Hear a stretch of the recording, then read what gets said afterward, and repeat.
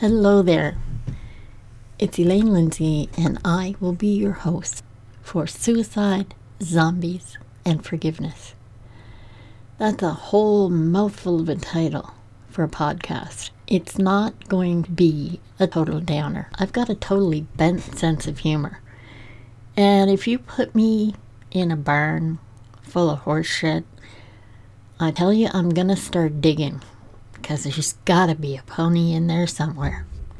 That'll give you a bit of an idea of how I kind of roll. And that's important because we're going to discuss some really serious subjects. We'll probably sneak in some comedy too. And overall, we're going to be looking at suicide, mental health, as I said, a little bit of zombies, and of course, forgiveness. Because without that on our journeys, I honestly don't think there's any way to heal.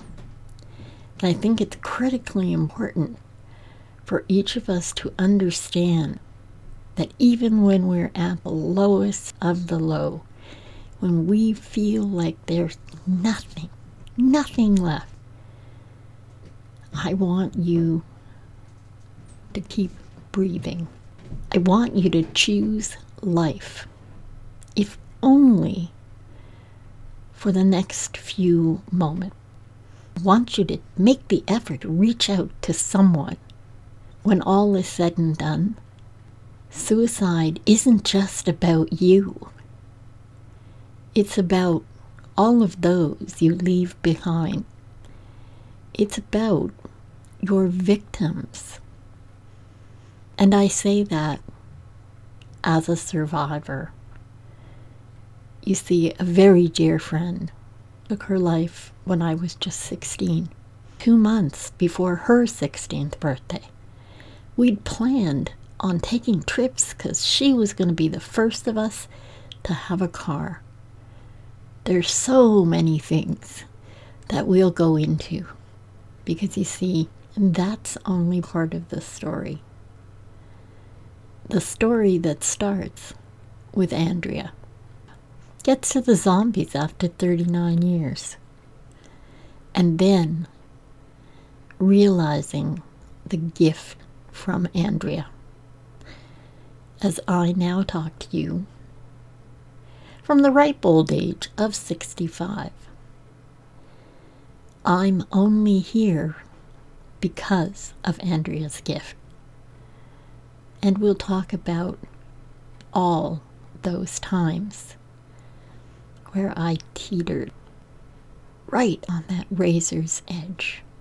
This is a reopener of a podcast that started and stopped and stuttered its way through the past couple of years. Barely a blip on anyone's radar. And then wham bam, we got hit with COVID.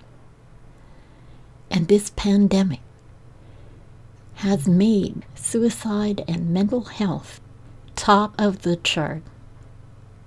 I don't hear a lot about those that are left behind. I don't hear a lot about anyone stepping in to say, wait a sec, if you want to do yourself in because you think there's nobody or someone hurt you or you just can't take it anymore, there is always someone there. We will always have the numbers available for you to get help if you don't have someone close. In every country in the world, there is somewhere that you can reach out. Because living is a choice. Who the hell said taking your own life was an option? It's a gift. We deserve to milk it to the fullest and take whatever joy we can, wherever we can. So why not jump on the bandwagon with me? Come on down to the barn full of horseshit and let's dig for our pony.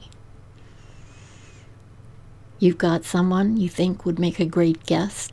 You want to come on and have a bit of your say in this discussion? Are you a victim? A survivor?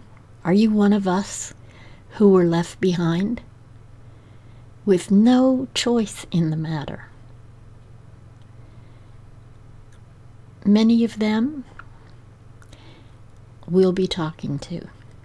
Many of them will share their heartbreaking stories and how, in their own cases, they have come back from the brink.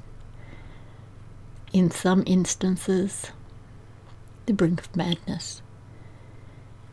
In others, each of these people called on courage, and they choose life.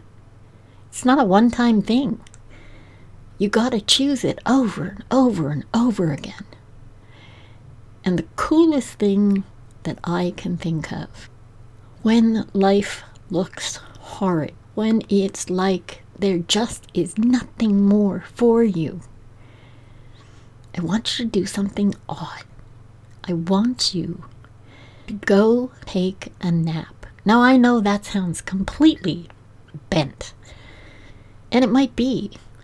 You see, when you take a nap, when you truly go to sleep, those first few seconds, as you're waking, you have a clean slate. You can start right from scratch. It's not about what happened yesterday or last week or who said what or any of the angst that you took to the pillow with you. Those first few seconds, when you take that first deep breath of air, you have the opportunity to begin anew, start fresh, rewrite the story. Give yourself something to look forward to. Call on courage. And you might have to do it over and over and over again. I mean, hell, I've been doing it for more than 40 years. And I'm still here. And I am thrilled that I am. So this is me reaching out, coming to you with this podcast, hoping we can make a difference, that we can at least get someone to choose life, to keep breathing, to join me in looking for the pony. That's all for now. And as I tend to say, make the very best of your today, every day. Lots of love.